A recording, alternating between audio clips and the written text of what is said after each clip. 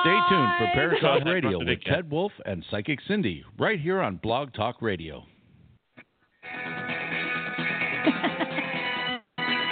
Hey, we got to read. Hi, pal. You're listening to Paratalk Radio with Ted Wolf and Psychic Cindy on Jansen. Paratalkradio.com. Paratalk Radio is your one stop for all things paranormal, the unknown, and the supernatural. We cover topics such as ghosts, hauntings, UFOs, Bigfoot, and more. Paratalk Radio is a product of Genesee Valley Paranormal Investigators. Paratalk Radio is on every Monday at 8 p.m. Eastern Standard Time, 7 p.m. Central. You can find us on Facebook, Twitter, Instagram, iTunes, and YouTube. We are on AHAM Radio Network and blogtalkradio.com. You can watch live video streams of Paratalk Radio on Facebook Live at facebook.com/Paratalk Radio. Paratalk Radio is recorded live at J. Wolf Studio in Ontario, New York. And you can contact us at tedgvpi@gmail.com. Okay, John, hit him with the disclosure. Some of the topics, discussions, and opinions expressed on the show may not be representative of Paratalk Radio, AHAM Radio Network, our hosts, or our sponsors. Some of the language used on the show may not be appropriate for listeners under 16. And now, here are your hosts, Ted and Cindy. Round two. Excuse me. Excuse you. Round two. So it's because I have Michelle Childers who says, more counting, LOL. And then Sheila's going way too... Hi, Cindy. Hi, Ted. Hi, John. And Kristen's going, deja vu. I don't know why it happened. I actually went through and checked to see what happened on their end, and it only gave us a 15-minute show. So we ended up with a 15-minute show. Boring. Boring. So I had to go back, and we actually had to reset, and now we're back to where we belong. So now did you do it for like 30 hours? 150 minutes. Okay. So it's a little over 2 hours. All right. Perfect. Yeah. So because we lost 15 minutes, but not really, so. Wow, this is starting out to be a great show. Interesting. Yeah. Hey, there's Doc. Hi, Ted. Hi, Cindy. Oh, man. I'm back again. Yeah. Perfect. So what an interesting show right from the beginning. You know what it was? They didn't like our rant about Scout. Well, listen. It's got to be. What else could it be? Well, somebody didn't like it. I don't know if it was the radio. Somebody didn't like it. So it was somebody in spirit, right? I don't know. No, I'm just kidding. I don't know. So, all right. So let's get back to it. So we were talking, and his mom was there with them at their camp, at the picnic, at the picnic. Yep. And so he got the strawberry. And you got strawberry rhubarb pie. Just the rhubarb pie. Yep. I put strawberry in there. Sorry, Dr. Kolbaba. Yeah. Yeah, that was really an amazing thing.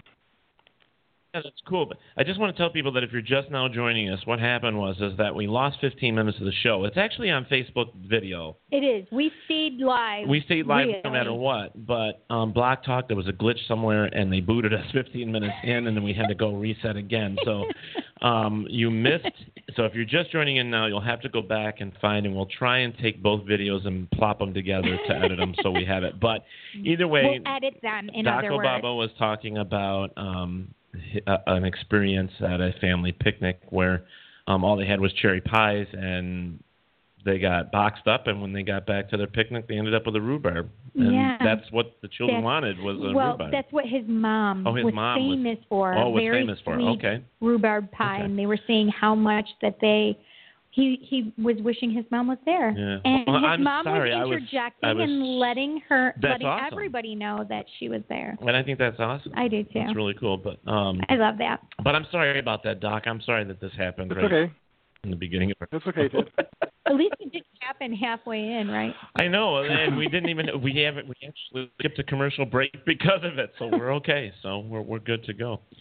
So let's talk about some more ER experience and stories. So what do you think? Now, is it a common factor that you found with the stories that you got that a lot of them are when these people pass, they talk about a white light or someone sending them back that they weren't ready? there's a number of stories, and a lot of the stories involve the docs themselves and not so much their patients, which is interesting. But, a number of docs will talk about patients that have the white light and so forth, and that could be a number of things. When a person doesn't have enough blood to the brain, that's one of the things that can cause that. But there are some things that have happened to people that you can't quite explain.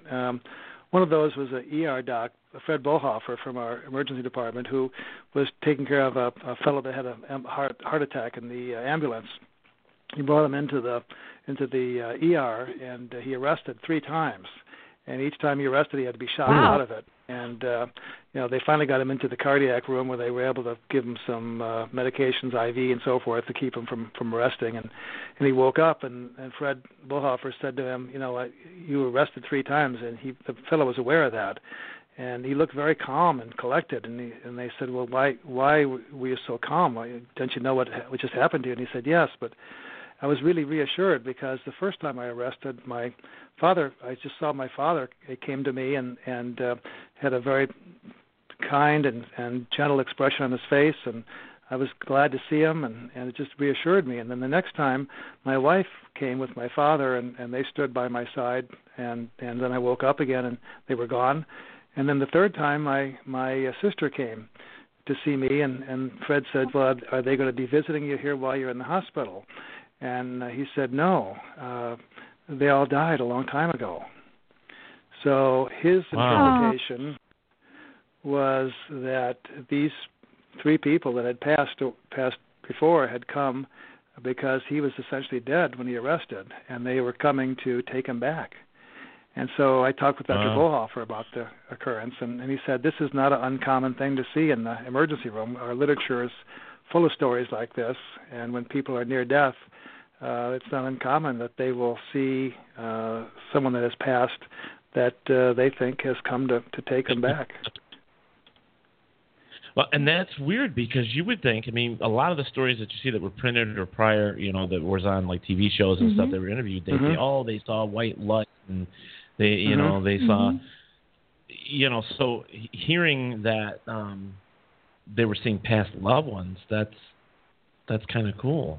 And that's so that's what my aunt, she had cancer. She was dying of cancer, and she kept looking off, and she kept saying, she was saying that her mother was there, and my grandmother was still alive at the time. Her sister was the one passing, dying.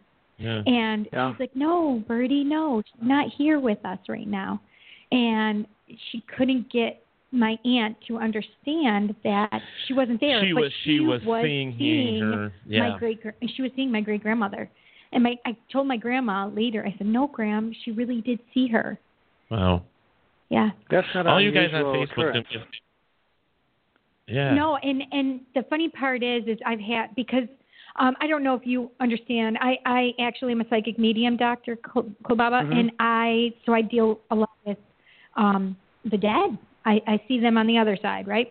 So when I have family members and stuff, they like to tell me the things that have happened. And so I had family members that would tell me things that had happened while I was not around. Right. And they would tell me what they were saying as they were.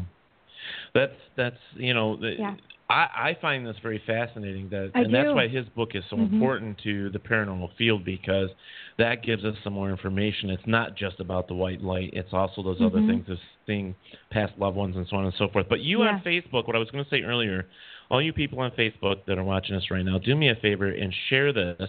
Yeah, share this with your friends and share it right on your Facebook. Yep, and if you put shared, we'll say hi again. We'll mention your name.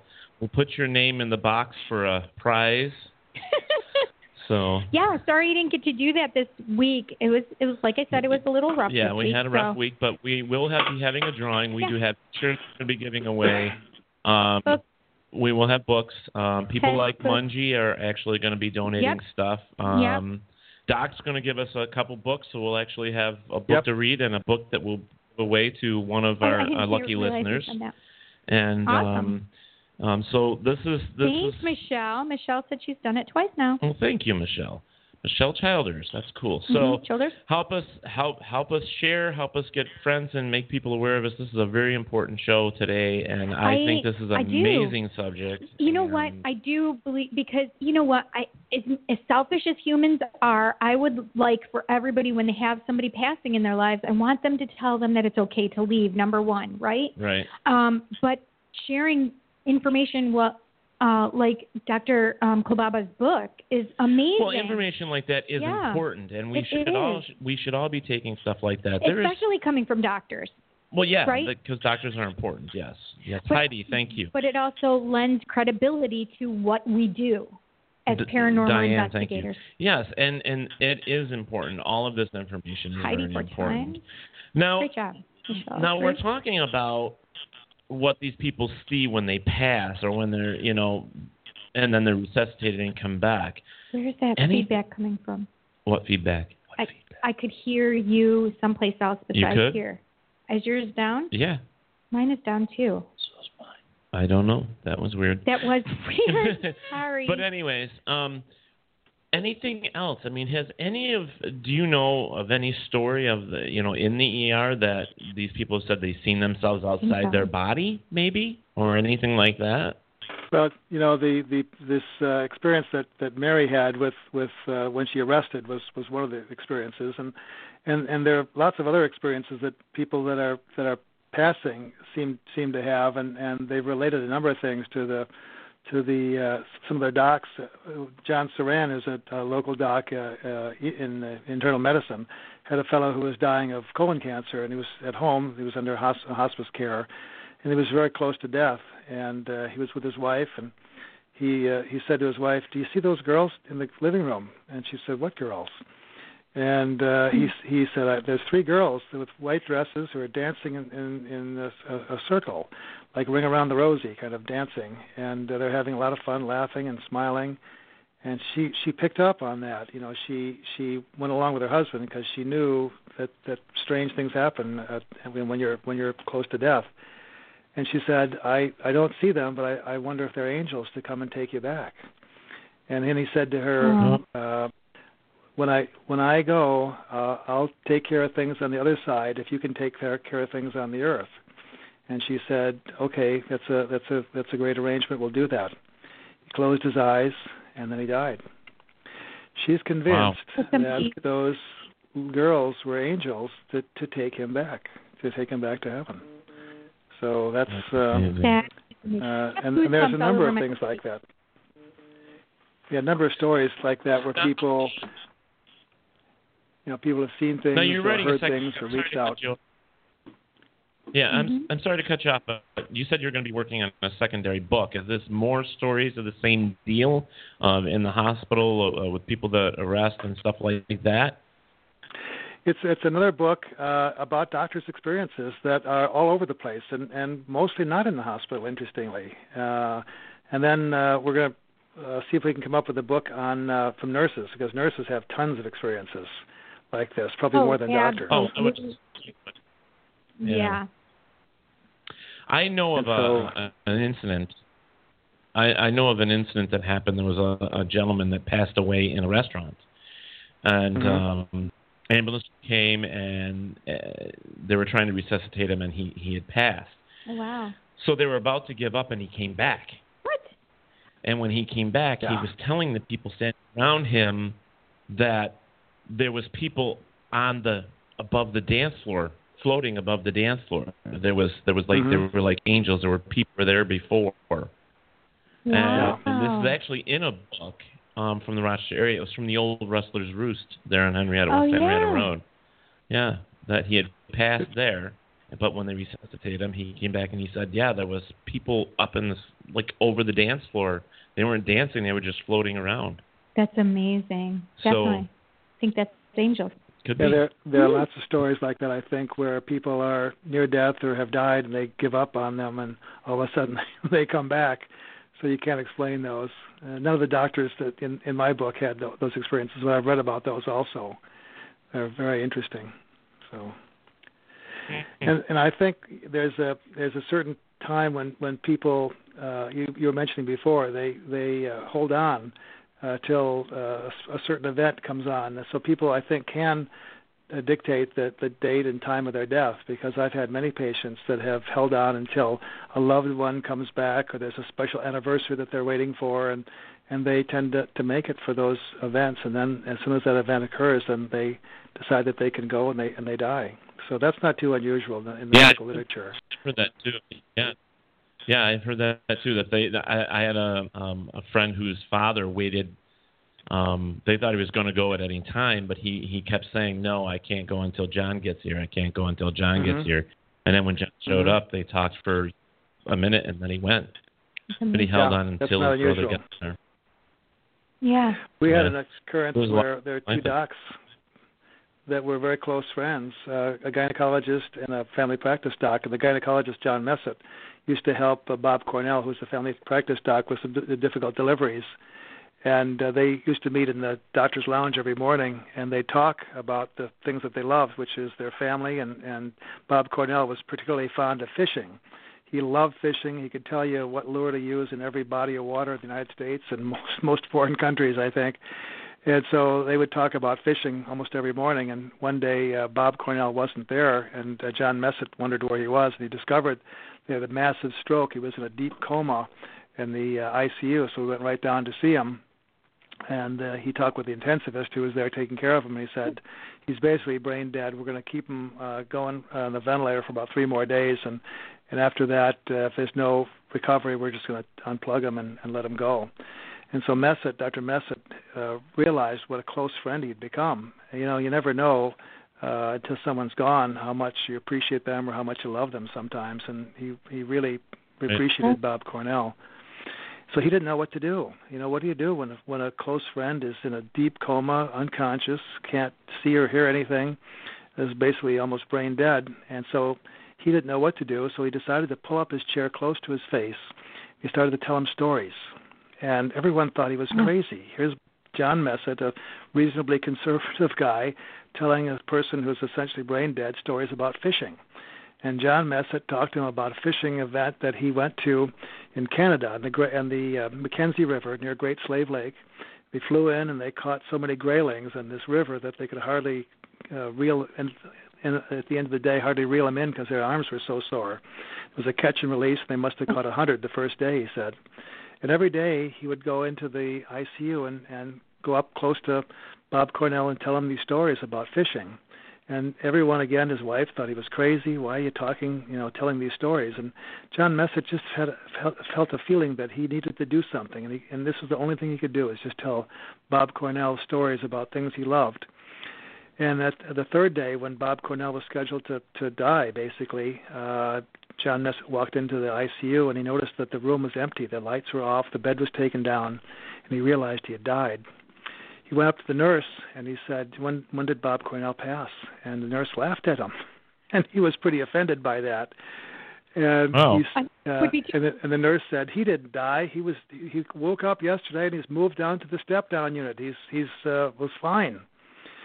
So by the time John Messett, he had gone down for physical therapy and other things. By the time John Messett caught up with him, he was back a week or two later after being in some rehab. He was back in the physician's lounge, and Bob Cornell said, "John, thank you for telling me those stories." And he said, "What do you mean?" And he said, "I love that story about the grayling and the Mackenzie River and near Great Slave Lake and how you flew in and so forth." And he told him in great detail a story that had never been related to him before this episode. So even though he was almost brain dead, Bob Cornell could actually hear it. He said, "I look forward to your stories. Every time you'd come in, I look forward to that." And, he was so close to death that John Messett was wondering, when a person gets that close to stepping over the stream or wherever, you've heard people say they're going to cross the river or cross the stream or whatever to the other side. You wonder if they make a conscious effort to stay. And it was John Messett's thought that, maybe these stories, maybe hearing these stories and giving him hope and encouragement may have just turned the tide, and Bob Cornell decided to stay rather than leave.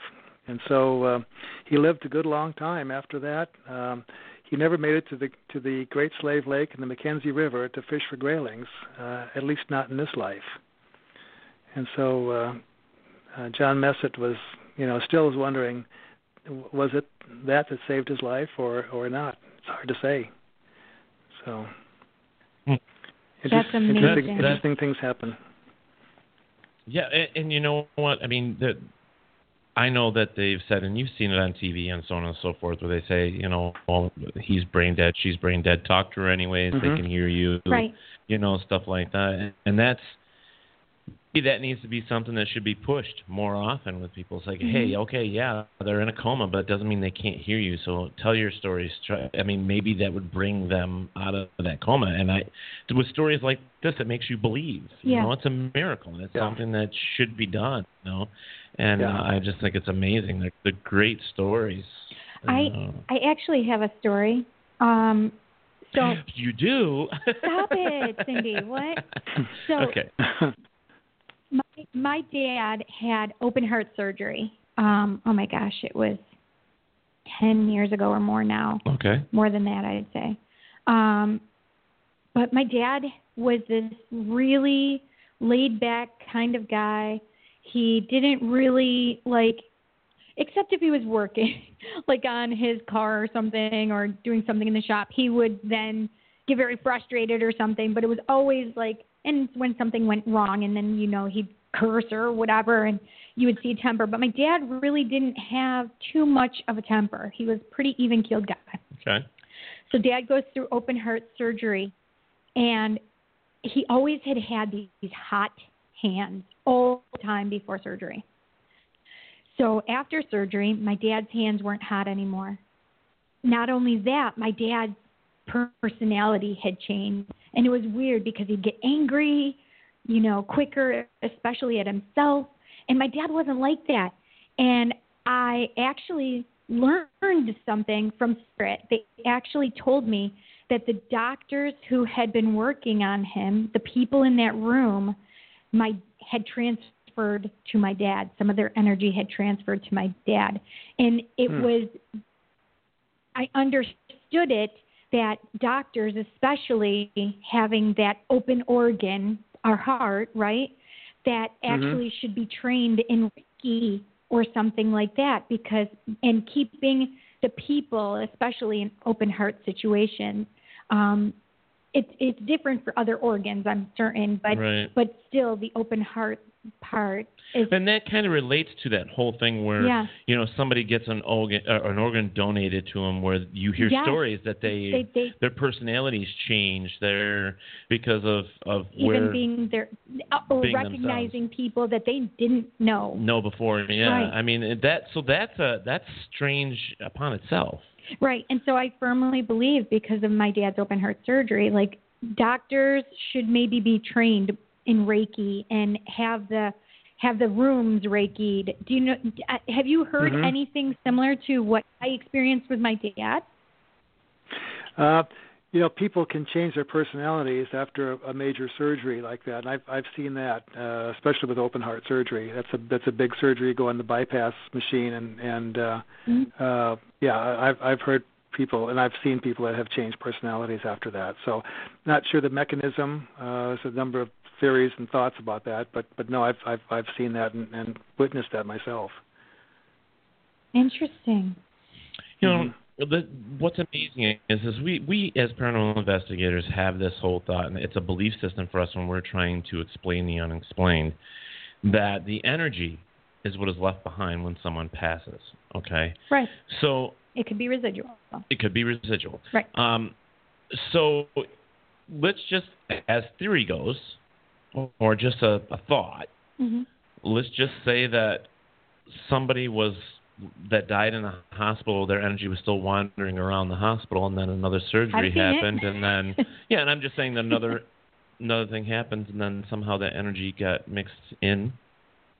You know how an ingredient accidentally falls into a certain mixture? Oh, I can see that. I mean, I can't say that it's not impossible or possible. It's kind of in the middle, but we all guess that the energy, when we die, the our energy is not just gone. It releases itself back out into the atmosphere, into the universe, into the land, into whatever. Energy is constant. It's continuous. It never goes away. Right. So that's what we're to believe. Mm-hmm. So I would believe then in that case that certain situations, especially when it's close to death, that influence of other energies are involved in our coming back. Mm-hmm. You know, it sort of makes, you know, I mean, it's got to be at least possible because, you know, sometimes, I mean, you can, I've talked to people that said, hey, they had passed and their mother had passed prior, but when they came back out of it, they smelt their mother's perfume. Mm-hmm. Come to find the perfume was actually, they were smelling.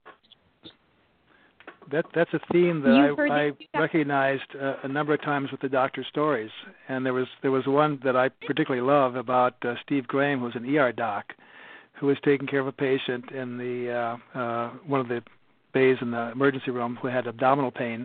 And it wasn't anything serious, but he noticed on his arm he had a tattoo of a dime.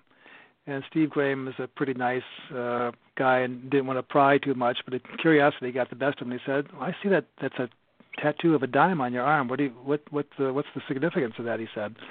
And the fellow said to him, my son is a coin collector, and he collects lots of coins, but his favorite is a dime. And it's interesting that when my son would go to a special event with me, like a Cubs game here in Chicago or a special dinner out, he'd find a dime somewhere. Like he'd lift the plate up at the dinner table, there'd be a dime under the plate, or he'd pull the seat down and there'd be a dime on the seat. And he said he started collecting those dimes that he found, and every time we'd go to a very, very special place, he'd find a dime. And so he said my son was tragically killed a number of years ago on the expressway. And ever since then, I'm finding dimes. And I find dimes where I know my son would love to have been. And he says, I think those dimes are from him and that are letting me know that he's around and that he's looking out for me. And Steve Graham is, a nice guy and didn't think too much of the story, didn't say that. You know, he's a very, very pleasant guy and just listened to the story and took it in. But he really said it to me. He couldn't really buy into that or believe it.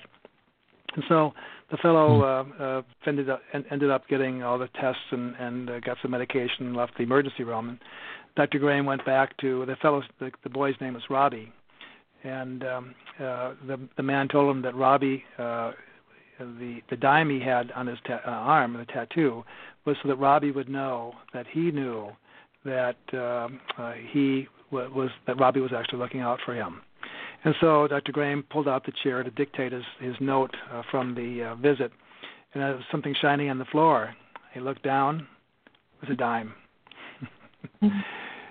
The funny thing about that is, and that's kind of a story that there were a couple stories like that doctors had related to me. And the interesting thing about that is my wife is my editor. She's one of the editors. Yeah, and when you write a book, you have a bunch of editors, unfortunately. Right. Yeah. Right. And she was one of my first editors. And I showed her the story, and she loved the story, and I did too. My official editor didn't like it so much, but I loved it. And so my wife read the story for the first time and thought it was great and put it down. She walked into the other room, and there on the counter, a dime. Wow. Awesome. I think, so I don't. Go ahead. Sorry. No, that's good. We've been finding dimes ever since. It's crazy. So interesting. All I can think of is pennies from heaven. Well, so that's what I was just gonna say. So stay out of my head. Oh my God, you stay out of mine. I was going to start talking about it. So Danny Kaye was Danny Kaye. Oh my God, love Danny Kaye. Me too. Love Danny Kaye. He was an actor and comedian. He did the movie Pennies from Heaven. Pennies from Heaven. And so I always had this. So after my grandma passed away in 2009, July 22nd, actually, I started getting dimes all over the place. And, the whole scene in Ghost where he's doing the penny, it was just always pennies from heaven, going back to the old movie, which I had seen and loved. So I always expected pennies. Well, I keep seeing dimes and dimes, and I'm like, what the heck is going on? And so my grandma finally says, inflation. I'm like, well, I asked her to send hundreds. I haven't gotten the hundreds yet. Oh, Heidi Harrington just posted here. She's my mother leaves me and my twin pennies. Yes, I love that, Heidi. So, and John Chula asked, kind of like reincarnation, and I think we were talking about, what were we talking about? Well, that was kind of like point? the energy being involved in our, coming back from, being resuscitated and coming back, the energy floating around maybe from someone else that had passed. Well, that wouldn't be influence. reincarnation. It wouldn't be reincarnation, then. no. Right, no. It'd be more of a mixture of energies. It would be a mixture of energies, so, like a new little processed person. Yeah, something sort of like that. Okay, so it's now 9:00, and what we need to talk here about is if you have any questions for the doc, we're gonna let you call in at 323-642-1102. Mm-hmm. This next hour we're gonna continue talking with him, but you now have the option of calling in and asking a question. Again, the number is 323-642-1102. And then you can ask questions for him. Thank you for the hearts and the thumbs up. That means a lot. That's good for us. So on Facebook, thank you so much. Yes. And then shortly here we'll have Weird and Paranormal News. There's some really cool stuff there this week. Yes, there was. And I know you've been watching the Facebook posts with oh my gosh, there was some really weird stuff on there. So, and you guys will be able to listen to us talk about paranormal news. Sponsor commercials? Yeah, when Where's John is John, paging our sound guy engineer John is out. Hey, Adam, got to run and put kids to bed. Have a good night, Adam. Ted and Cindy. Thank you, Adam. Thank you, Adam. He came in and saw me at work a couple weeks ago. Oh, I haven't seen Adam in a long time, so. But it was so nice of you. And very nice. Yeah, and I just wanted to say real quick that Doc's book, your book is available on Amazon. Is it available anywhere else, Doc? It's available through the mail services for Barnes and Noble and a few sources like that. But the main one is Amazon. Perfect. Cool. Well, cool. We can try and put a link up to it later as well. Yeah, probably. well, when we do all that, we'll put a link to that up. And in fact, on the video that goes to YouTube, I'll actually get a screenshot of the book and we'll put it up there, and then with the information too, awesome. So that way Perfect. It stays connected to the, So do me a favor, is John back there? Do you know where he is? Can you go out and see if he's just sitting in that van for us, and if he would come in? Tell him to get his booty in here. He's probably just staying warm.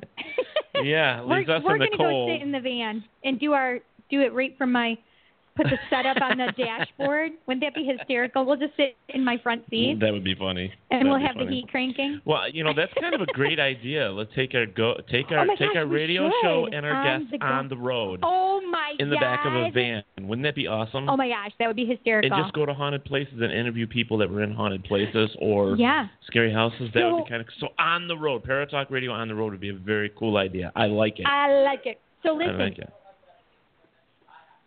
The kids don't like it. The kids, the peanut gallery, that was Jansen. Right. Yeah. So all right. I do want to say this really quick. Okay. So you'll have to remind me later. Just remind me cemetery. Okay. After the show. Okay. I can do that. So I think I got a good idea. Okay, good. So we're going to take a quick commercial break. And come back with Weird and Paranormal News. And Doc, you can jump in at any time when the news is happening and state your opinion or laugh or whatever. We encourage our guests to do that.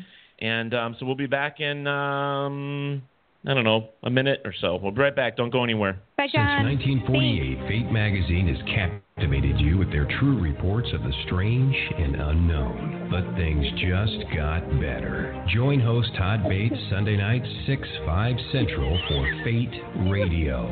We bring you the best interviews, stories, and most of all, bring these true reports of the strange and unknown to life. Fate Radio with Todd Bates Sunday nights 6/5 Central at FateMagRadio.com.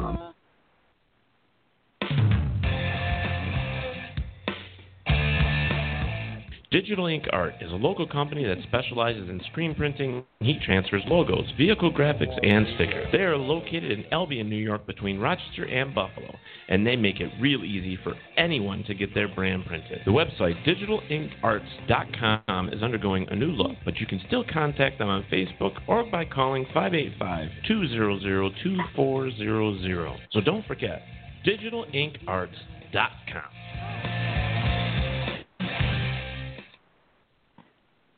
All right, so we're back after our commercials, and now it's going to be time for paranormal news. That was cold, putting it in my ear. Oh, there's our noise. So we're going to discuss the paranormal news that we've been posting on our what are you laughing for? Who's laughing? I don't know. I thought John was laughing. I was laughing at Mary because Mary said, "Don't let me drive." Mary, you're funny as fuck. Did you see? I posted on our website. This really doesn't have anything to do with paranormal news, but I posted on there. It said the thought for the day. Did you read that? It says 10 fun facts. 1, you can see your ears without you can't see your ears without a mirror. 2, you can't count your hair. 3, unless it's in the drain. 3, you can't breathe through your nose with your tongue out. You can't breathe through your nose with right. Okay. You can't. I just did it. But you have to close your mouth. Number 4, you just tried number 3. I totally did. When you did number 3, you realized that it is possible, only you look like a dog.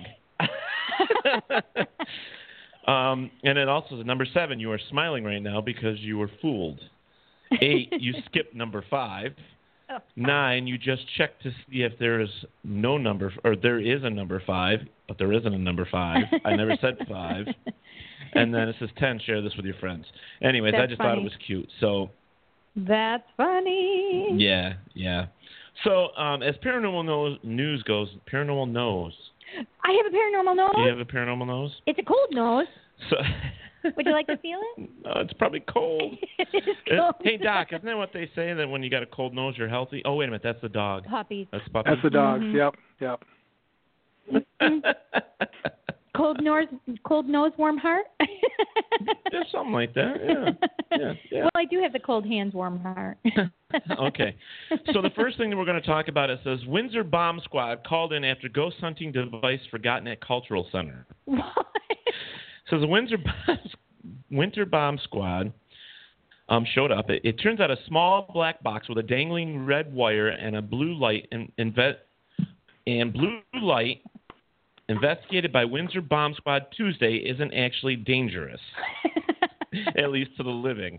And so the Windsor Police Explosives Disposal Unit were called to Mackenzie Hall after 7:15 p.m. to investigate a suspicious package. Police determined the package was safe and that there was no evidence of explosive material. And if you look at it, it's a static pod. Oh, God, that's hysterical.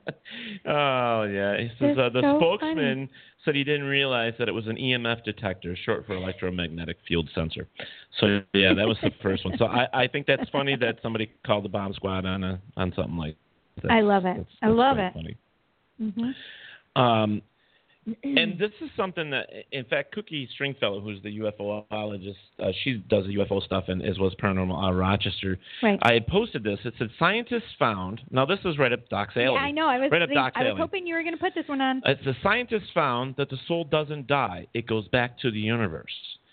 And it says it turns out that the human brain could be similar to a biological computer, and that human consciousness may be like a program which is run by a quantum computer within the brain.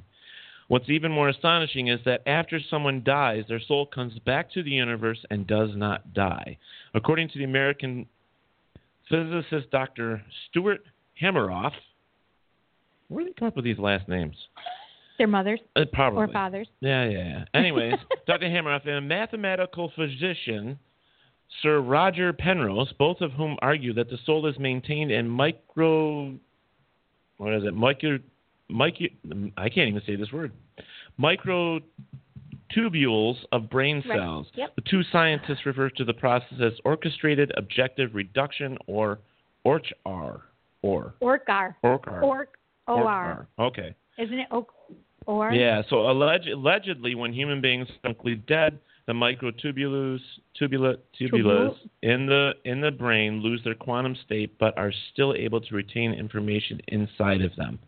Now, we also found out from, was it last week, that when the brain dies, it still lives for, what was it? It said like 10 minutes after. 10 minutes after the body dies, the brain is still alive. It's still so is that going. true, Doc?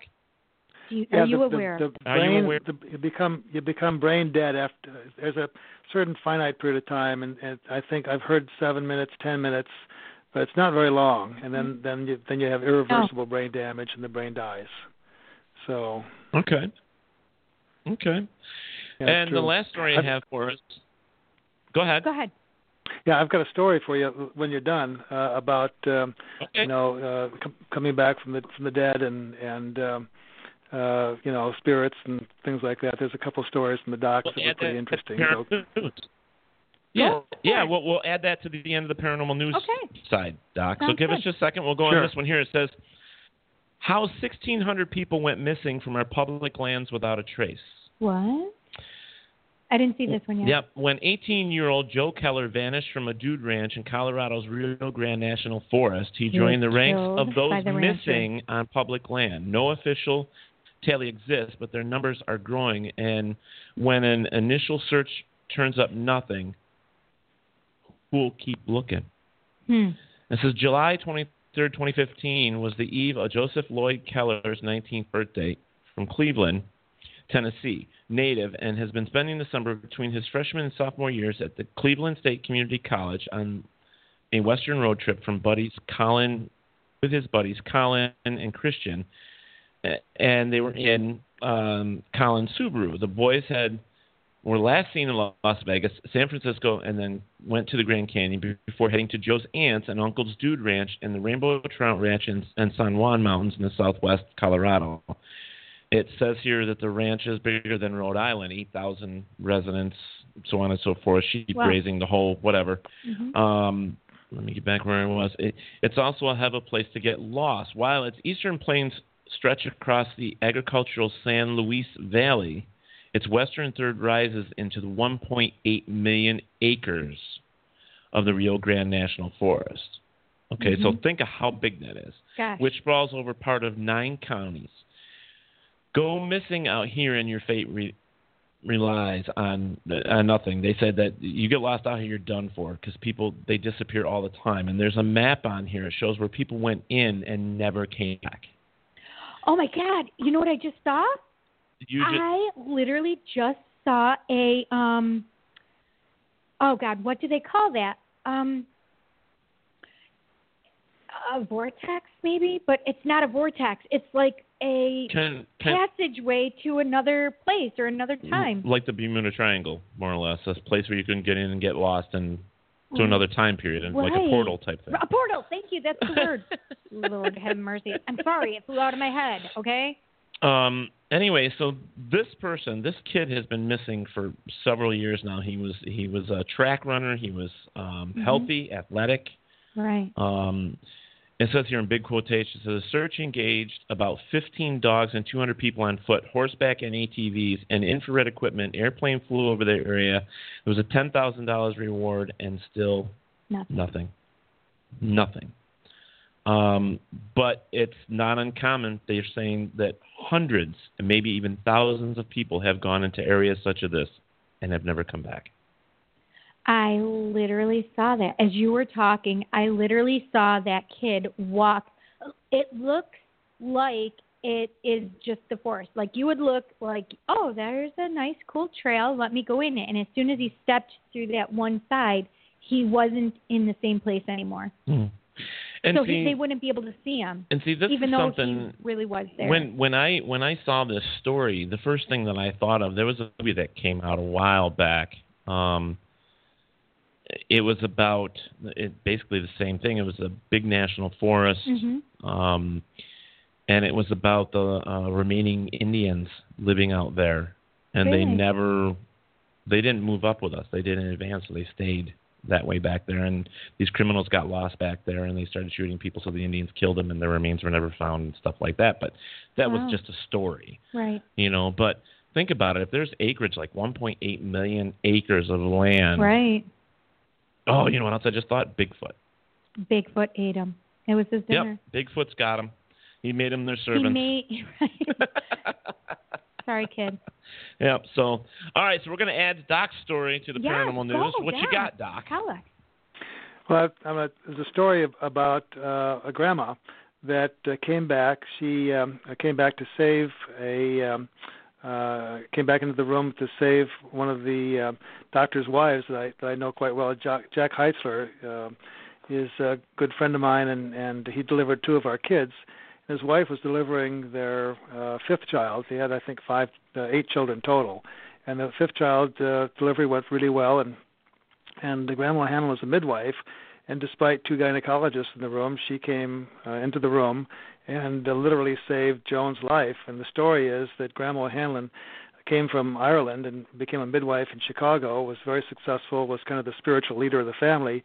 And when she got older, she couldn't do midwifery anymore, and so she lived with Joan, who was a little girl at the time, and her mother. And Joan would say that if she could make it back to Grandma Hanlon's lap, she would, when she got in trouble with her mom, she would be safe. And so they formed a really loving relationship. Incredible love existed between Joan and her Grandma Hanlon. So when Joan was delivering her baby, and the baby came out okay, everything was fine, but afterwards she started to experience a lot of pain after they did some of the procedures they needed to do to check the uterus and so forth. So she asked for some pain medication. In those times, they used a drug called Trilene, which is administered by mask. You put the mask over the woman's face, and the anesthetic causes them to fall into a deep sleep, and then they can do the procedures and whatever. So as they're ready to put the mask over Joan's face, Grandma Hanlon steps into the room, dressed in her usual dress with the polka dots and the white sweater vest and the white hair up in a bun, and she stood at the foot of the bed, and she shook her head at Joan not to take the Trilene. And so Joan didn't understand why, but she pushed it away and decided to put up with the pain without the anesthetic. And no one realized then that Joan had eaten a large meal just before the delivery. And about a minute after she pushed the Trilene away, which would have put her into a very deep sleep, she vomited the entire meal that she had before. Had she had the mask on and been unconscious, she could have aspirated and died. So right. Joan's interpretation of this was that she made it back to Grandma Hanlon's lap one last time, their great love, having transcended all time and eternity, because Grandma Hanlon had died 22 years before this. Oh my gosh! I just got the goosebumps, the chills. The truth has been spoken. That's amazing. Wow, that's an amazing story. She walked in the room. That's amazing. That is amazing. So you got to tell Doc the news. Okay, so Dr. Kolbaba, we have Darlene Morehouse, who said she just went onto Amazon to purchase your book. Fantastic. Thanks, Darlene. Yeah, Darlene, great job. Thanks so much. Okay, That's guys, awesome. Don't forget that if you guys want to ask Dr. Kolbaba a question, please, it's 323-642-1102. You don't have to be afraid of being on the radio. You're on a phone. Think about it that way. You're not under the scrutiny of light. That's right. Like you don't have to worry about that. So if you want to call in and ask the doc a question, feel free. Yeah. The only one we won't allow to call in right now to ask Doc a question is Mungie. Mungie's not allowed to call. Not right now.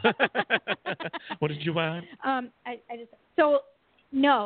I just want everybody to know Ted is not drinking a beer. Heineken. Oh, no. I'm drinking... It's an Arizona sweet tea.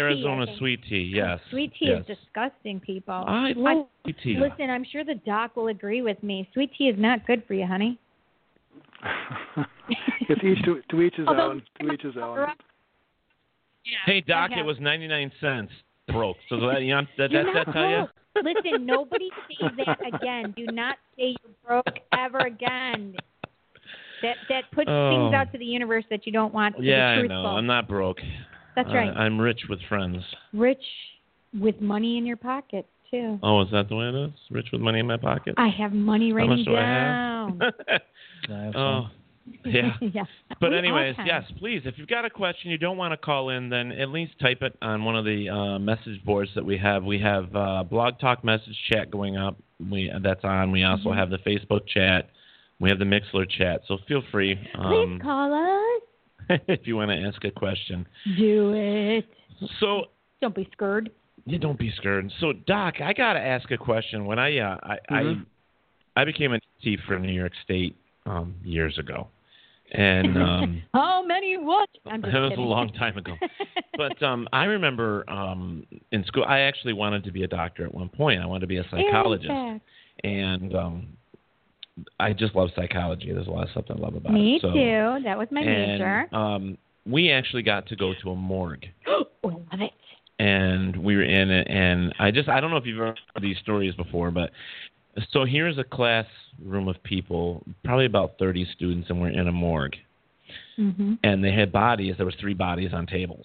Oh, wow, that's cool. Yeah. And, of course, a morgue, first off, you get that feeling. You know what I mean? So you're already kind of, the chill, whole thing. So you're already like, if somebody pops out of one of those like drawers or something, I'm gonna scream and I'm gonna pee my myself. pants. Yeah. So the doctor there and the nurse, they were telling us, kind of explaining what happens within bombing and everything that's going on, the autopsy stuff. Yeah. And they said it's not uncommon for a body at times to set up or blah blah blah. And while they're telling the story, I'm like, okay, one of these bodies is going to set up. It's going to just come right up. And they said twitching happens, stuff like that. And stop it. So we're going along. We're like 40 minutes into this, and I'm leaning against the table and didn't realize that where I was. Now, comedy relief. The body sat up. Dude. I shit my pants. I mean, I was so scared. Holy and everybody was flipping out. And then afterwards you laugh. And then the doctor was like, calm down. And then they told us it was because of the gas and the fluids, the gas built up from the fluids and all that stuff leaving the body. Mm-hmm. And I was like, they really brought us down here for this, and it had to happen to me. Why me? I would have been like, excuse me, raising my hand. Doctor, I have to go to the bathroom and clean myself up now. Yeah, that's unusual. We don't tend to see that often. But I'll never forget when I first got into medical school. You take your anatomy course, and anatomy. I was at the University of Illinois, and before I started medical school, I maybe saw 1 or 2 dead bodies in funeral homes in my life, and so we're standing outside the doors to the anatomy dissection room, and there are 300 kids, 300 classmates in our class, and so there was a body for I think each 6 class participants had a body of their own.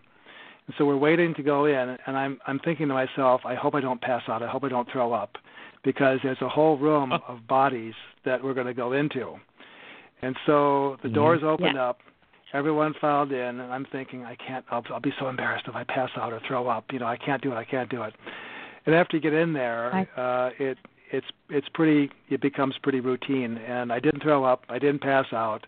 I did pretty well, and you get used to seeing the fascinating stuff that the human body is made of, and the way it all works. And so it became very, very interesting and fascinating to me, and it wasn't creepy at all. But when you first go in there, like you did for the first time in the morgue, you're a little bit on edge. You're not quite sure what to think about this whole thing. All you can think about is the worst things that can happen to you in there. I mean, we were prepped for this. They told us things could happen, and did I ever tell you about the story, Cindy? That one of the other things they told us, it's not uncommon that a man could get an erection, and and all. So all this stuff. So I'm ready for anything, and then when I actually get there, I'm not ready for anything. I'm like, no. But then, several years later, I became an EMT, And I was riding on the ambulance, and I was a medic, and I was seeing things that I had never seen before. I was dealing with situations I've never been put in before, and it makes you a different person. It really does. I really believe that. I think it does. It really does. Mm-hmm. Yeah. I mean, you realize how special people are. In, it toughens you up a little bit. It toughens you up a little bit. Yes, it does. It does toughen you up a little bit. And I have anxiety. Mm-hmm. Okay. Me too. So I have medication that I'm on for it. So when I found out this when I was real young, and I actually thought I could hear my heartbeat. I could hear all this stuff when I was sleeping, and I actually thought I was dying of a heart attack and stuff. I mean, all that was going through my head. Believe it or not, being an EMT and working on the ambulance actually helped me. Really? With that. It put me at rest, seeing certain things, and then being able to, I don't know, it just toughened me up a little bit, and I was able to see things. In fact, I know it has nothing to do with the paranormal, and I don't want to waste anybody's time, but I have to tell you that we went on one of the most severe accidents I've ever seen or heard in my life. And this woman was actually struck by a car, and she was embedded in the grill of the car. Oh, my gosh. She was hit at a high speed. And not to gross anybody out, but she looked like hamburger. There wasn't much left of her. Mm-hmm. And they found a pulse. So we had to work on her. And I could not stop, amazing.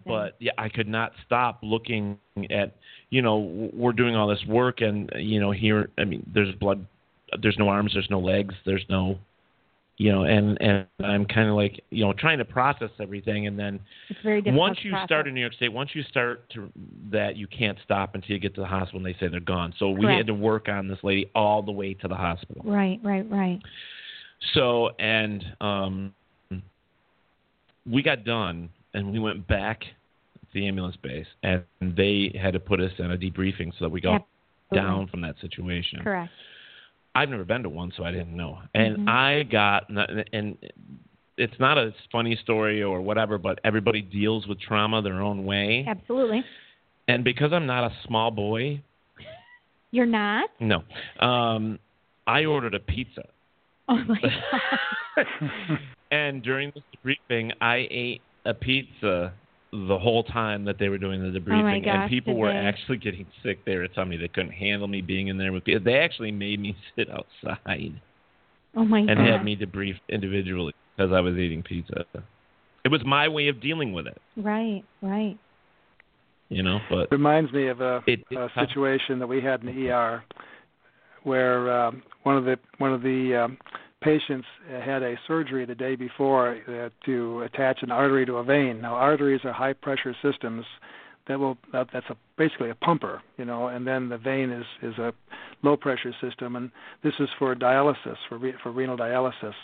And what happened this particular day was the stitch came out so that the artery and the vein separated. So the artery started pumping blood out into the room where the guy was waiting. And within minutes, he became unconscious. He lost so much blood. And his wife called the ambulance, the paramedics, and they came, took him to the ER, where Robin Ross, who's the ER doc, was waiting for him. And evidently, he looked like a ghost. They were doing CPR. There was a paramedic straddling over his chest doing CPR. Somebody was holding his wrist to keep the blood from spurting all over the place, and he looked just white as a ghost. And they had to decide, should we go ahead and resuscitate him, or should we just let him go, because he'd been this way for probably 10 or 15 minutes. And they decided, Dr. Mraz decided, because she'd had experience with this before, where the person actually came back, that she would go ahead. So they had 6 units of blood that they squeezed the bags in as quickly as they could into large bore IVs, and they were doing CPR the whole time. They closed up the leaky artery in the vein, and after a number of hours, he actually woke up. And the interesting thing, he said to Dr. Mraz, he said, could you bring me back to that room where they're playing the beautiful music? And Dr. Mraz said to him, we don't play music in the ER. He said, I heard some beautiful music that was like nothing I've ever heard before. I heard some instruments that I've never heard in my life. It was the most beautiful music I've ever heard. Can't you bring me back to that room? And she said, they both, the Cindy, who was a nurse working on them at the time, and Dr. Mraz looked at each other and they said, this guy wasn't here. He was somewhere else. And he was basically dead when he came into the ER. And their conclusion was that he was somewhere else where he was hearing that music and not in the ER. So your story reminded me of that one. Wow. Yeah. See, it's amazing, the stories. Now, I just got to answer Helen real quick, because she asked me how do I unsee stuff like that, and you don't. You don't. You just put it in the back of your mind. And is he a monkey? He's a monkey. He's a monkey. My son is literally jumping around. But so stuff like that, you deal with it the best way you can. Yeah. My best friend is a fireman, and he's seen a bus full of kids that were in a real tragedy. Gosh. I mean, so that's traumatic on you as an adult. My brother works with the ambulance. He's been with the fire department, the volunteer fire department here in Ontario since he was what do they call that? A junior? He was a junior, but they call it something. I can't think of it. It's eluding me right at the moment. John, what do they call the young? Explorer. Fire explorer. Yes, explorer. Thank you, Dad. So my brother was an explorer from the age of 14, and here in Ontario we had a big, huge explosion, which the gas it exploded in town here, right at the Four Corners, or up here, wherever it is, and it literally blew my brother had ridden his bicycle up, and he was there because there had been people that had died. Right. It was a natural gas leak, and it just exploded. So that was one of them, starting at 14, and my brother is now 41.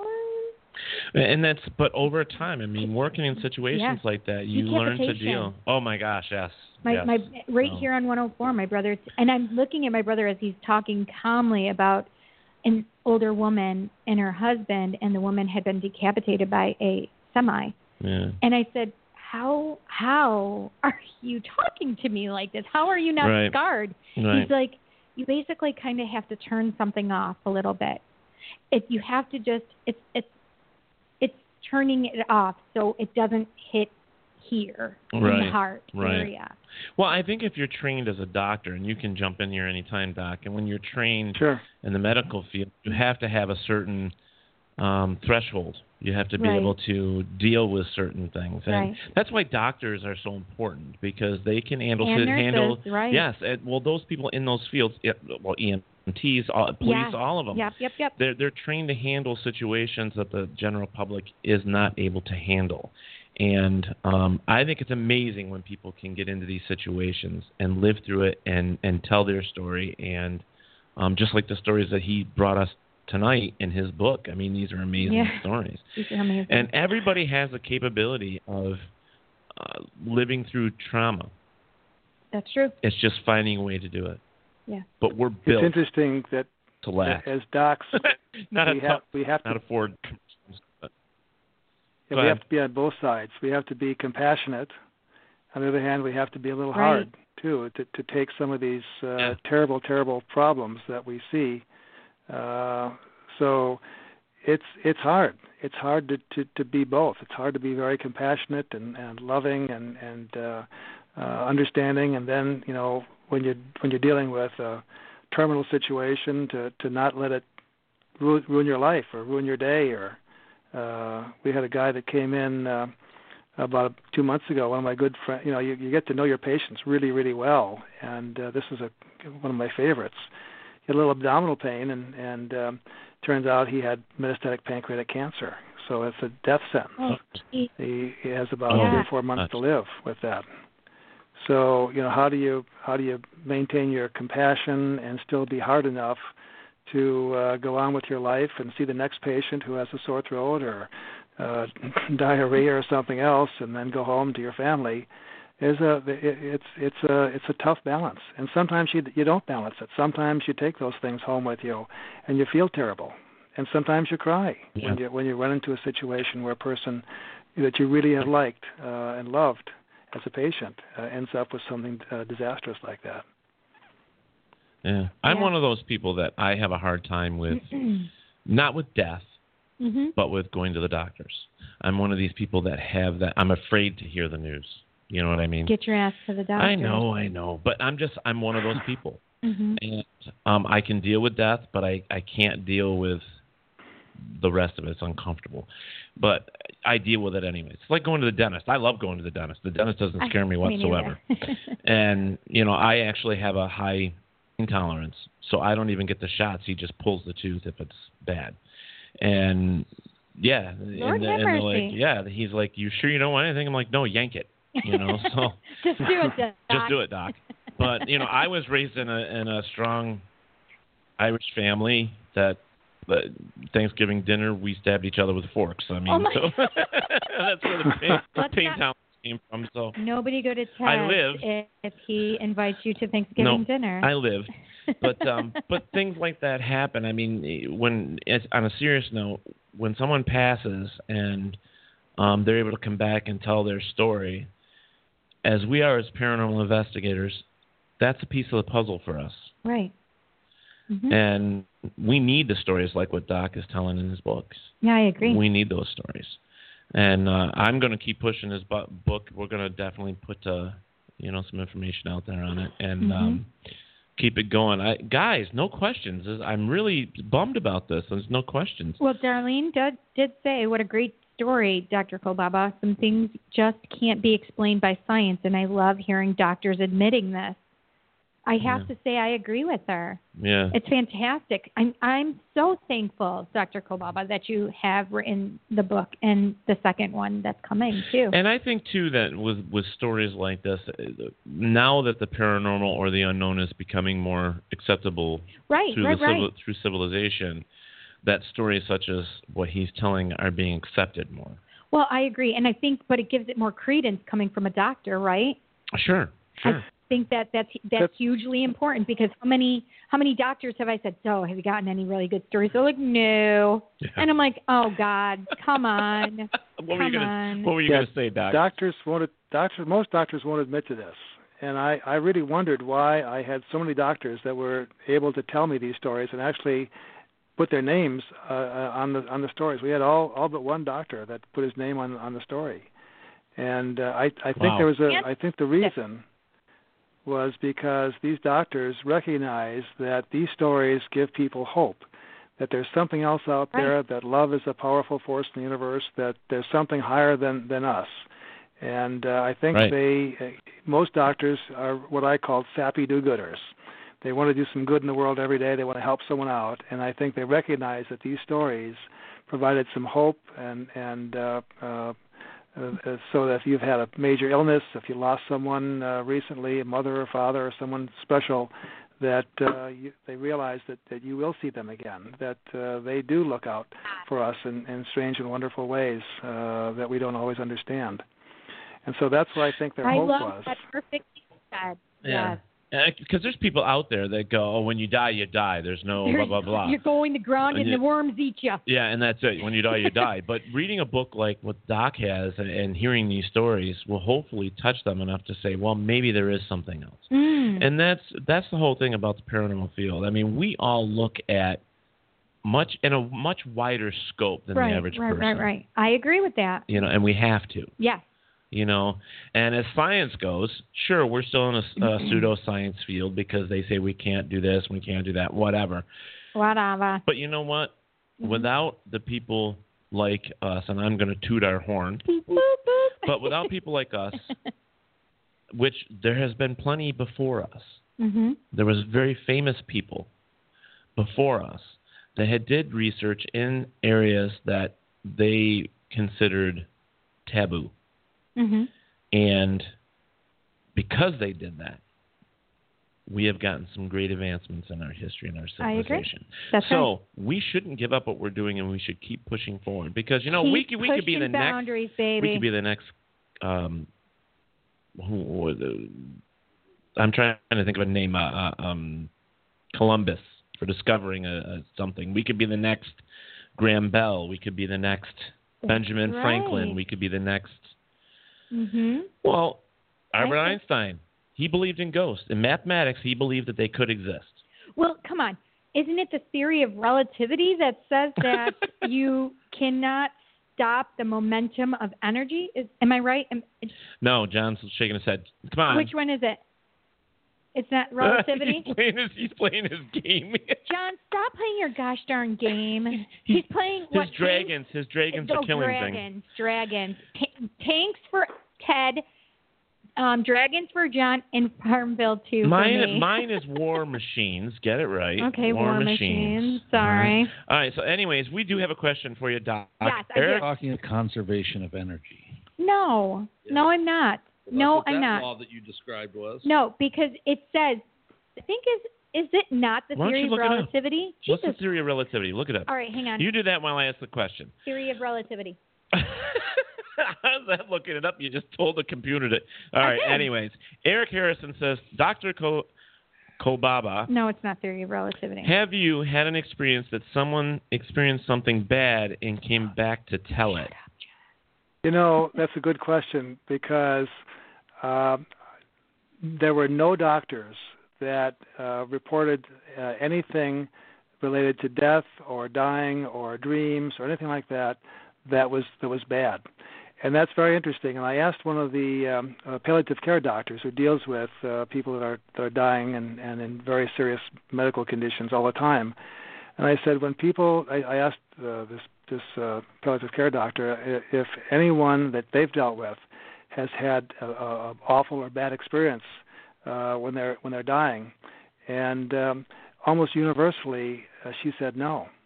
It's very interesting that people that are on their deathbed frequently will have very positive experiences and very comforting experiences, and nothing like that they've gone to hell and come back, for example. I've heard none of those stories, and the palliative care docs tell me that those are really, really rare. That they almost universally hear very positive things and uplifting, hopeful things when people are near death, which is interesting. Wow. Now, I was going to say that. John, shut up. Was he right? Okay, he was right. Anyways, what I was going to say was that, when I think, do you think maybe that has a lot to do with what they actually believe? It might. If they believe it. I just don't know. Right. Now, how many, let's just say, for instance, you have 100 stories, and if 100 stories come back stating the same thing, that there was nothing bad, then that gives us a sign of hope that not all of it will be that way. It won't be bad. It won't be, gives us hope that there is nothing negative on that side. Especially if 100 cases that you hear of stories, that's pretty good. And I'm sure there's thousands and hundreds of thousands of stories from people saying that they saw, their parents or someone saying you're not ready yet and blah, blah, blah. And it was a loving situation, a caring situation versus something bad. I don't know if I've ever heard something bad, to be honest with you, as in a bad story. But I've not either. I've not heard anything bad in these stories from doctors. I heard lots and lots of stories. Some of them are really spectacular, which are the ones I put in the book. But even the ordinary routine stories, I've not heard anything about something bad when a person crossed over. So that's just the way what I observed. Yeah, so that gives us the hope that there isn't. But the only thing, I do remember hearing a story, I don't remember if I read it or I heard it, the gentleman said there is a hell because he didn't see light, he saw dark, he saw all these things from his life that were not the greatest. Okay. But then he came back, but that allowed for him to change his ways. So it was like he was seeing his sins. It was the darkness part where he saw his sins, and this was his way of repenting for. Right. Okay, so what did so? So John was right. Okay, so John said I was wrong. See, I knew that there was a law of physics that said that energy cannot die, that it can only disperse. It can just go out. It can only change. And John kept telling me, well, it's the law of conservation of energy. And I'm like, no, it's not, John. Right. John is absolutely right. It is the law of conservation of energy, which states that the total energy of an isolated See, you think I'm bad reading. Isolated system remains constant. It is said to be conserved over time. This law means that energy can neither be created nor destroyed. Rather, it can only be transformed from one form to another, which is true. So this, people, is our, I like to call it our skin, our human skin, right? Okay, you have to kind of explain it to Doc because he didn't see what you were saying. Oh, so I'm just touching my arm right now, and okay, I'm just saying that this human body, this is just our, I don't usually call it our skin. What do I usually call it? Basically our skin. Yeah, it's our form. It's what holds in our energy. Just holding this energy. And once this physical body remains, there is. When it disappears, you mean? When this form dies. The energy that makes us cannot die. It just changes form. It releases from this body and proceeds on. Right. Bodiless. Right. And that's the whole... Yeah, what you're describing is a spirit, which most of the docs would go along with that 100%. Mm-hmm. Right, and the fantastic. basis of that is how we get paranormal ghosts and hauntings and so on and so forth, and that's what led to the theory that ghosts exist and finding the ghost, because the energy does not disappear, it is not destroyed, it only changes, so it's still out there. So the thought form is people will say, oh, well, I'm going in the ground, the worms will eat me, I'll feed somebody, my energy will... Okay, well, sorry, your form has already transitioned prior to going into the ground. Sorry, that's non-existent. Look at all the stories like that, and I'm sure Doc has seen these. When somebody passes, like if they pass in the hospital, there has always been stories of these people leaving their body, and somebody else. There has been rare cases where people have seen this person leave their body and just float away. Right. So what does that tell us?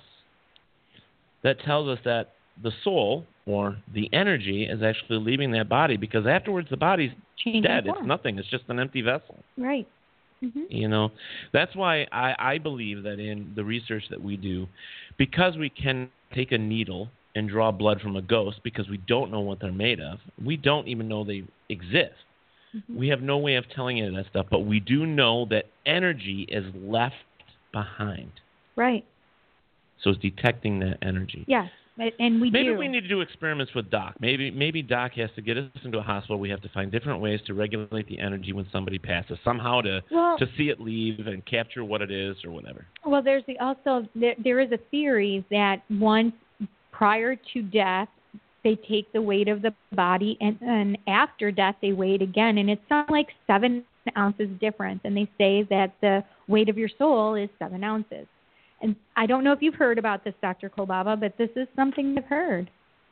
No, I've not heard that, but there was an interesting thing that happened to one of our surgeons at our hospital. She was very close to a couple that were missionaries, medical missionaries in Africa, and they would operate and do all kinds of things their whole life for the natives of Africa. And when they got older, they had to move back here. They couldn't take the rough life of Central Africa anymore. And they were visiting, the woman had some medical issues that she was visiting my surgical friend, Noemi Sigaloff, and had some surgery and did really well. And they were very religious people, and the fellow, Ron was his name, they were both doctors, said to Dr. Sigaloff that someday he would show her that there is life after death, and that there is a place where we all go when we die. And Dr. Sigaloff, again, thought that was kind of a nice thing to say, but really, didn't put too much stock in that. And every time they saw her, they would ask her how her faith is and things like that, and in a nice way. And she wasn't offended by that at all. But he kept saying, someday I'll show you that there is something else. And so this one particular weekend, Dr. Sigaloff was planning to go to Tucson for a 3-day vacation, and she had a surgery to do late at night, and so she had to go back the first thing in the morning before her flight to see this person. So she was in the hospital about 4 o'clock in the morning, way before anyone else. And when she opened the door of the hospital, there was like kind of a puff of air, And it kind of took her back a little bit, and all of a sudden she saw an image of this individual, Ron, who was dressed in white with a smile on his face that made her think that he had accomplished his major life goal. And she said she was so surprised to see him that she said, "Hello, fellow," and then she realized that nothing was there. She looked around to make sure that no one saw her, and then she went about her job and saw the person and finally got on the airplane and flew off to Tucson. She turned off her email and everything else when she was there, but when she was coming back, she was at the airport and turned all the stuff back on, and there was an email from the president of the medical staff, and it said, "We regret to announce that Ron so-and-so, the doctor that was a missionary in Africa, passed away. We'll miss him very much." And she looked at the time that he passed away. He passed away at 1 o'clock in the morning, the 3 hours before she saw him appear in the hospital to her. And she's convinced that he indeed did show her, he did accomplish his major life goal as a missionary, to show her that there was life after death, that he could come back and show her that there was something to that. Wow. And that's why the smile was the major accomplishment of his life had been done. Wow, that's amazing. Love that story. Now, it's 21 grams according to, was it Wikipedia? Well, Caesar had said that it's called 21 grams, and they said they even have a movie named after it. And it says that it's 7 ounces. 0.7 ounces. So I think that's where I got because I remember hearing it saying that it's... That's interesting, though. I mean, I knew I heard 7 ounces, so it's 0.7 ounces. Right. That's very interesting. Yeah. You know what? This is how we get off track about things, and you know what I just thought about? We get off track? Yeah, I just thought about Central. I just thought about this, that I remember watching a movie about boys. I want to call it zombie dust or whatever, but these people were actually, it slowed their heart rate, so they thought they died. Mm-hmm. But the people thought they died. It would only beat like once a minute or something. And they'd bury the person, and then they would dig themselves out of the ground. Yeah, it's part of voodoo, I think. Yeah, part of voodoo. Actually, I was just going to say that because they called it they called them zombies. It's actually a medicine. I don't know why I thought that, but for some reason that clicked into my mind. But I'll bet you that. Do you know what I'm talking about? The drug doc or whatever it is that they use to slow the heart rate down all the way to like 1 beat a minute or whatever. Sure. Right.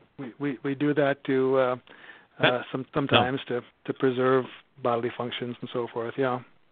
Well, I was going to say that drug actually helps so that the body heals faster. Correct? I mean, that's the way you would look at it, is that it would slow time enough for the body to heal.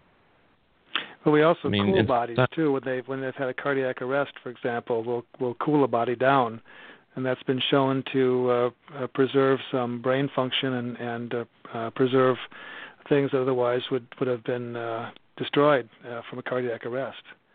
So yes, Serpent. Yes, Caesar just put that up there. So Serpent and the Rainbow was one of my favorite movies. I watched that thing like 10 times. I don't know what that is. Yeah, it's a great movie, and it talks about Eric Harrison said it was a powdered blowfish toxin.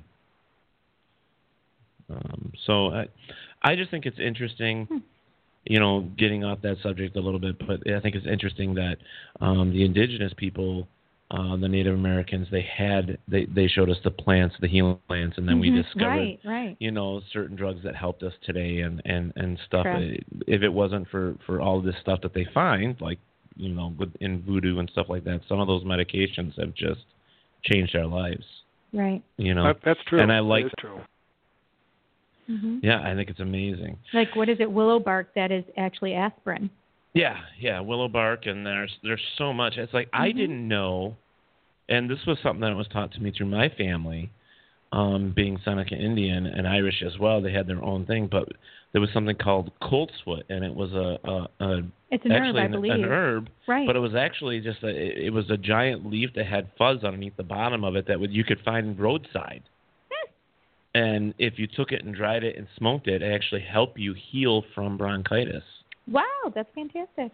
That's why I use like echinacea and stuff. And yeah, well, echinacea is good for headache and a lot of ailments. Yeah, but there's, I think the doses have to be really, really high. But that's a good. I was going to ask Doc about that, and I didn't get a chance to. So, and we have a little bit of time here. Doc, have you ever seen or heard the movie Flatliners? No. Yeah. What's it about? Sheila Ostlander's bringing it up. The original one was back in the late 80s. Yeah, that was with with Kiefer Sutherland. That was a great movie. The new one was different. I didn't see the new one. I just saw it. But the whole premise behind it was... They try to flatline each other to see the in-between state, basically. Yes, between life and death. Right. So these students actually went through and they were medical students. Right. They killed each other. They basically were killing each other for a certain amount of seconds, like 4 seconds and then to 7 seconds or whatever. Actually, it was 1 minute, 2 minutes. I couldn't 4 remember. minutes. There was one that even went up to 7 or 9 minutes and whatever. Right. And they were saying that, as they kept doing this, the worst things.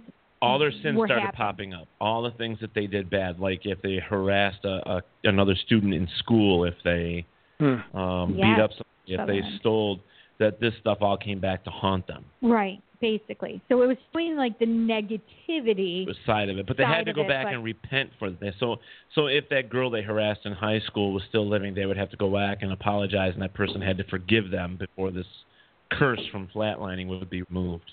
Right, basically. Interesting. Yeah, so it was different. So, what? Your son just asked a question. What did he say? Oh, then they suffered. They weren't forgiven, so they got punished. Right.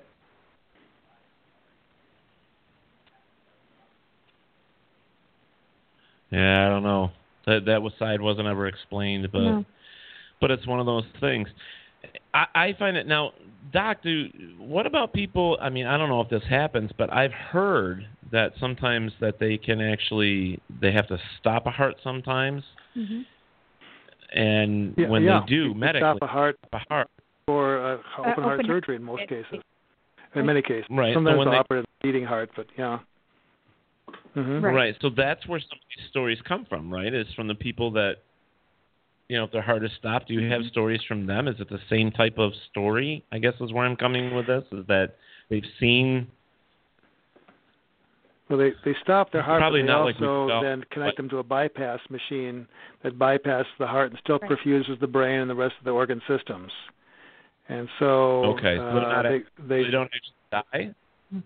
No, the heart stops. But again, there's a pump that pumps the blood through the whole body to keep the body alive. So the soul is while the heart is stopped. Okay. I wanted to see if there was a difference. I was trying to piece it in my head, to make sure. I still think there's something to doctors and Reikiing themselves, having Reiki energy, especially doing like opening the body of any sort, having that kind of. Well, Reiki is very popular right now. And it's even before. But now, I know people that are becoming. There's actually right here in Webster.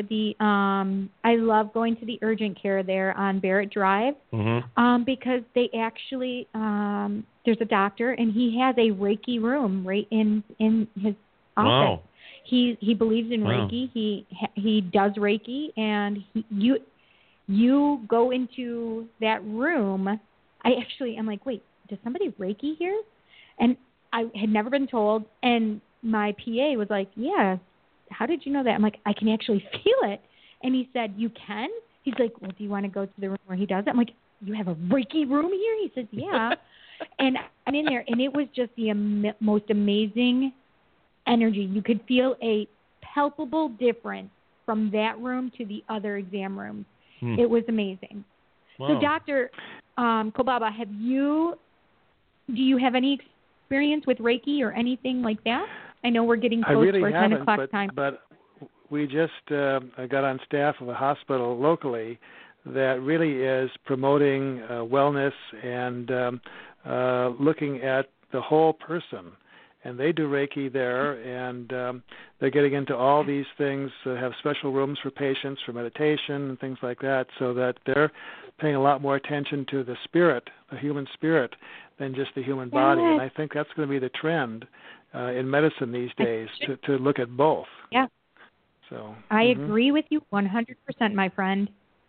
Fantastic. Yeah. I'm really excited to hear that. Well, you know what? Chicago has some really good things that they've done in advancements. I mean, now we have that you're telling me about this, but I remember several years ago they were in the forefront just for the local government there, just for making the city more green. So that was amazing for me because I love, greening up this world, and they had some really great advancements just there. So I love hearing that Chicago is on the forefront again, medically speaking, thinking about the spirit and not just the body. Well, I just saw something, and I was trying to find it while you were talking, was that it came out, and I don't remember if it was the Huff Post or whatever, but we've had our experiences with Huff Post. Yes.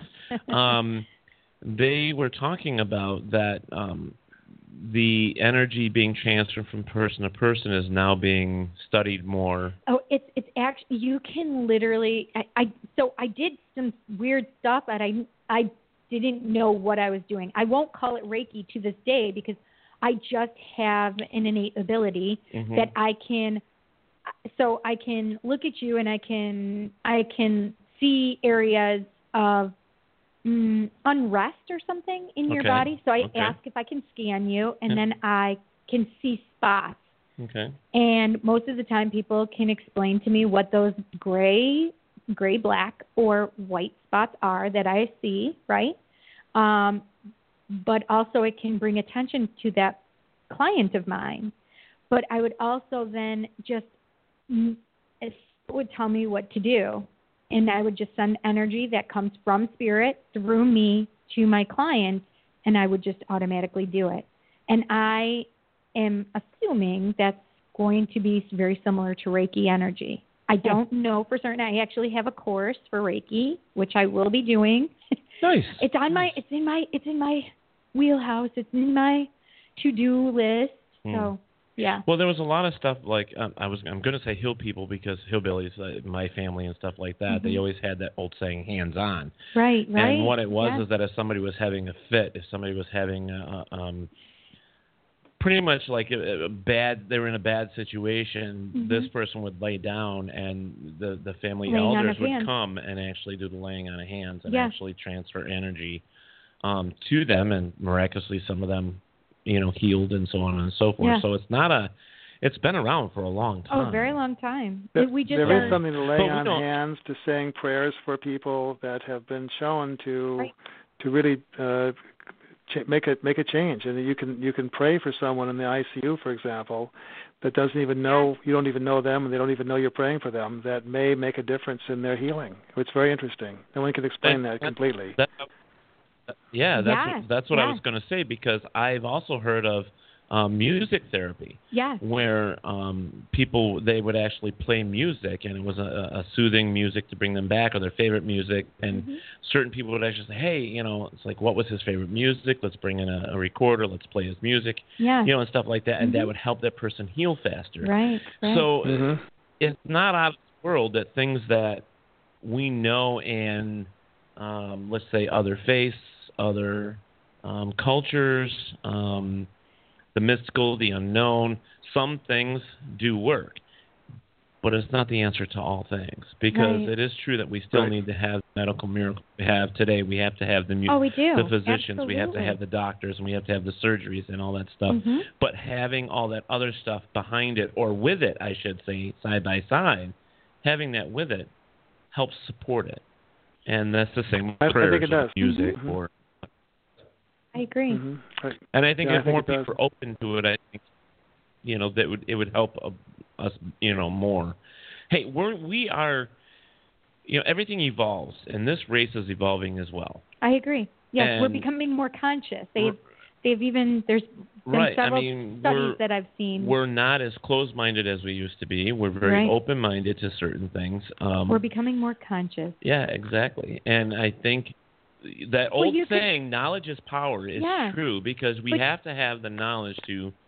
Right. But think about it this way. You can see that we have had a shift in consciousness just from pop culture, right? Right. Think about it this way. Back in the 70s, you would never have had a show about angels or mediums or psychic or anything. Now, flash forward, you had the end of the 80s, you had Michael... Oh, yeah. Michael Landon, who was an angel, right? Mm-hmm. And then there were several shows about angels. And then we actually got into the early 90s to mid-90s. And then you had shows like Medium and Ghost Whisperer. Yeah. I mean, think about it this way. And then you had Ghost Hunters and you had all these other shows. And then you had so much. And you can see the evolution of consciousness right on our TVs. Things that were never talked about. Our guests. Right. I mean, right here, writing stories about things that happen to people that have passed. In the hospitals. It's interesting you mention that because we're working with a production company in New York right now that's been out here filming for a trailer to produce a television series on the book. So that's very interesting that you mentioned that. Oh, yay! That is awesome. I'm so happy to hear that, so Dr. excited Kolbaba. about that. That is great. That's fantastic. So we got lots of good news today. My gosh, we sure do. Wow, yeah, that's awesome. I love it. Awesome. I'm so happy to hear that for you.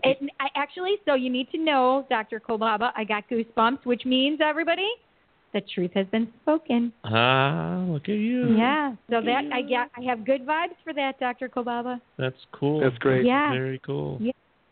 So why don't you give us some? Let's put it out here to our fans and people that are listening to the radio. Do you have a website, Doc, that they can go to? PhysiciansUntoldStories.com is our website, and our book is Physicians Untold Stories. It's available through Amazon, and I'm working on book number 2. So if anyone has any wonderful stories, we're looking for physicians and nurses, and then others. I think this could be a whole series of books that go through things that you simply can't explain other than that they're miraculous. And there's some force out there. Most of the docs call it God, but you can call it what you like. There's a force that's higher than us that participates in our lives in strange and wonderful ways, and that there are people that have died ahead of us that still know what we're doing and can participate in our lives. Mm-hmm. I'm really excited to hear where the book is going to go. My gosh, I'm so the stories excited. and how this is going to evolve itself. I mean, this is amazing. Well, Dr. Kolbaba, please come back when it actually. Yeah, we want you to come back when we're able to talk about the show and your second book. I mean, please let's have back and let's absolutely let's do that. I mean, I think it's amazing. I love that. Oh my gosh, Mungie the clown, you are hysterical. You Reiki, I Mungie, potato. Oh my gosh, my gosh. I love you, Mungie. I can't wait to have Mungie on the show. I know. I can't wait for that. So much That's fun. Gonna be so much crazy. fun. Yes, Mungie. And while you're listening, you're supposed to be creating a video, 10-second, 20-second video. We want him to make a commercial that we can put on here of him being on the show. I think it's going to be awesome. Oh my God, that's awesome. Now, next week, this is not paranormal, but the gentleman's going to be on the show. I just want to put in here before we finish up with Doc. Is amazing. He was just invited back to a special episode or a special season of Naked and Afraid. He was Naked and Afraid. Naked and Afraid. My son saw that one time. They're like, "What is that?" And I said, "It's a naked person." He's like, "Is that a woman too?" And I said, "Yes, it's usually a man and a woman, and they're because it's bleeped out." Yeah. And they're like, "What in the world are they doing?" I said, "Well, it's called Naked and Afraid." They're trying to survive. They're literally trying to be camping naked. That was hysterical. Trying to explain it. Trent Nielsen's going to be on the show with us next Monday.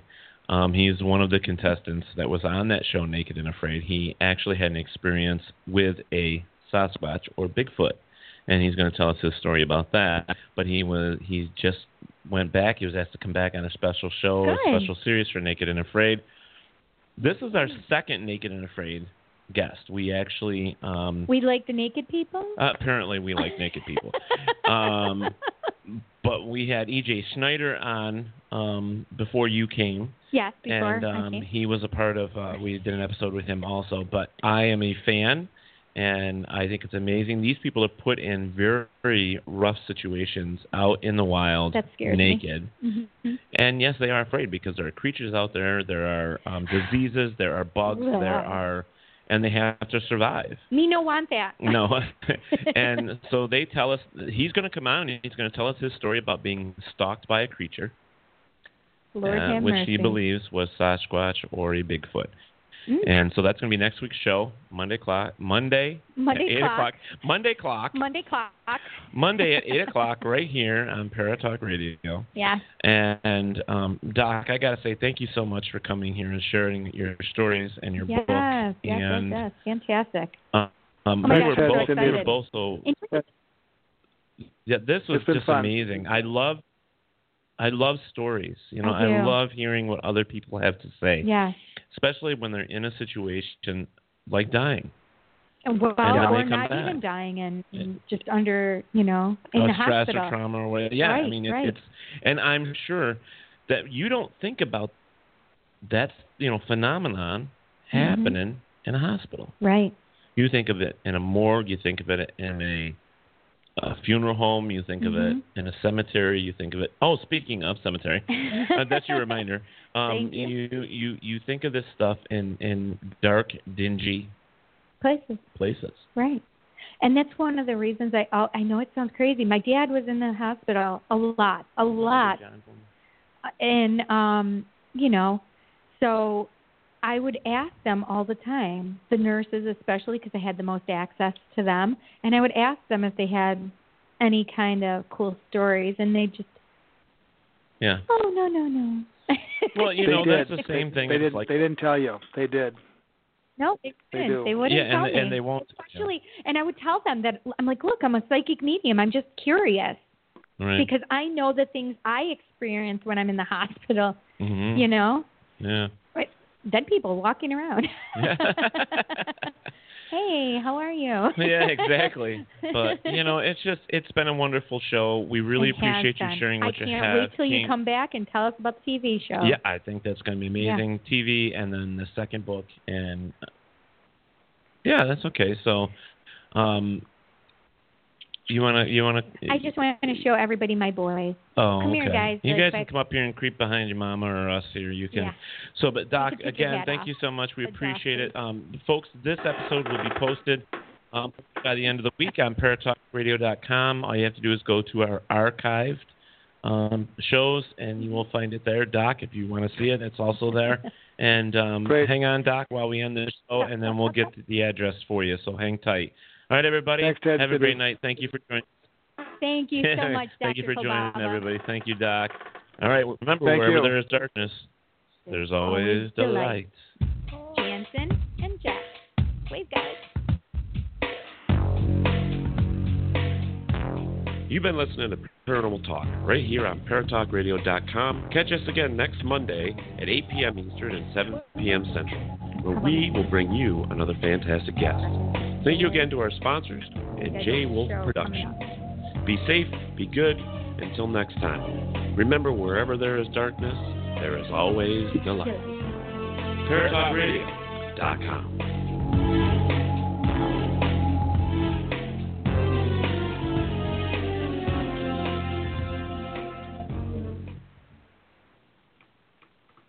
You guys should have had your hoods off.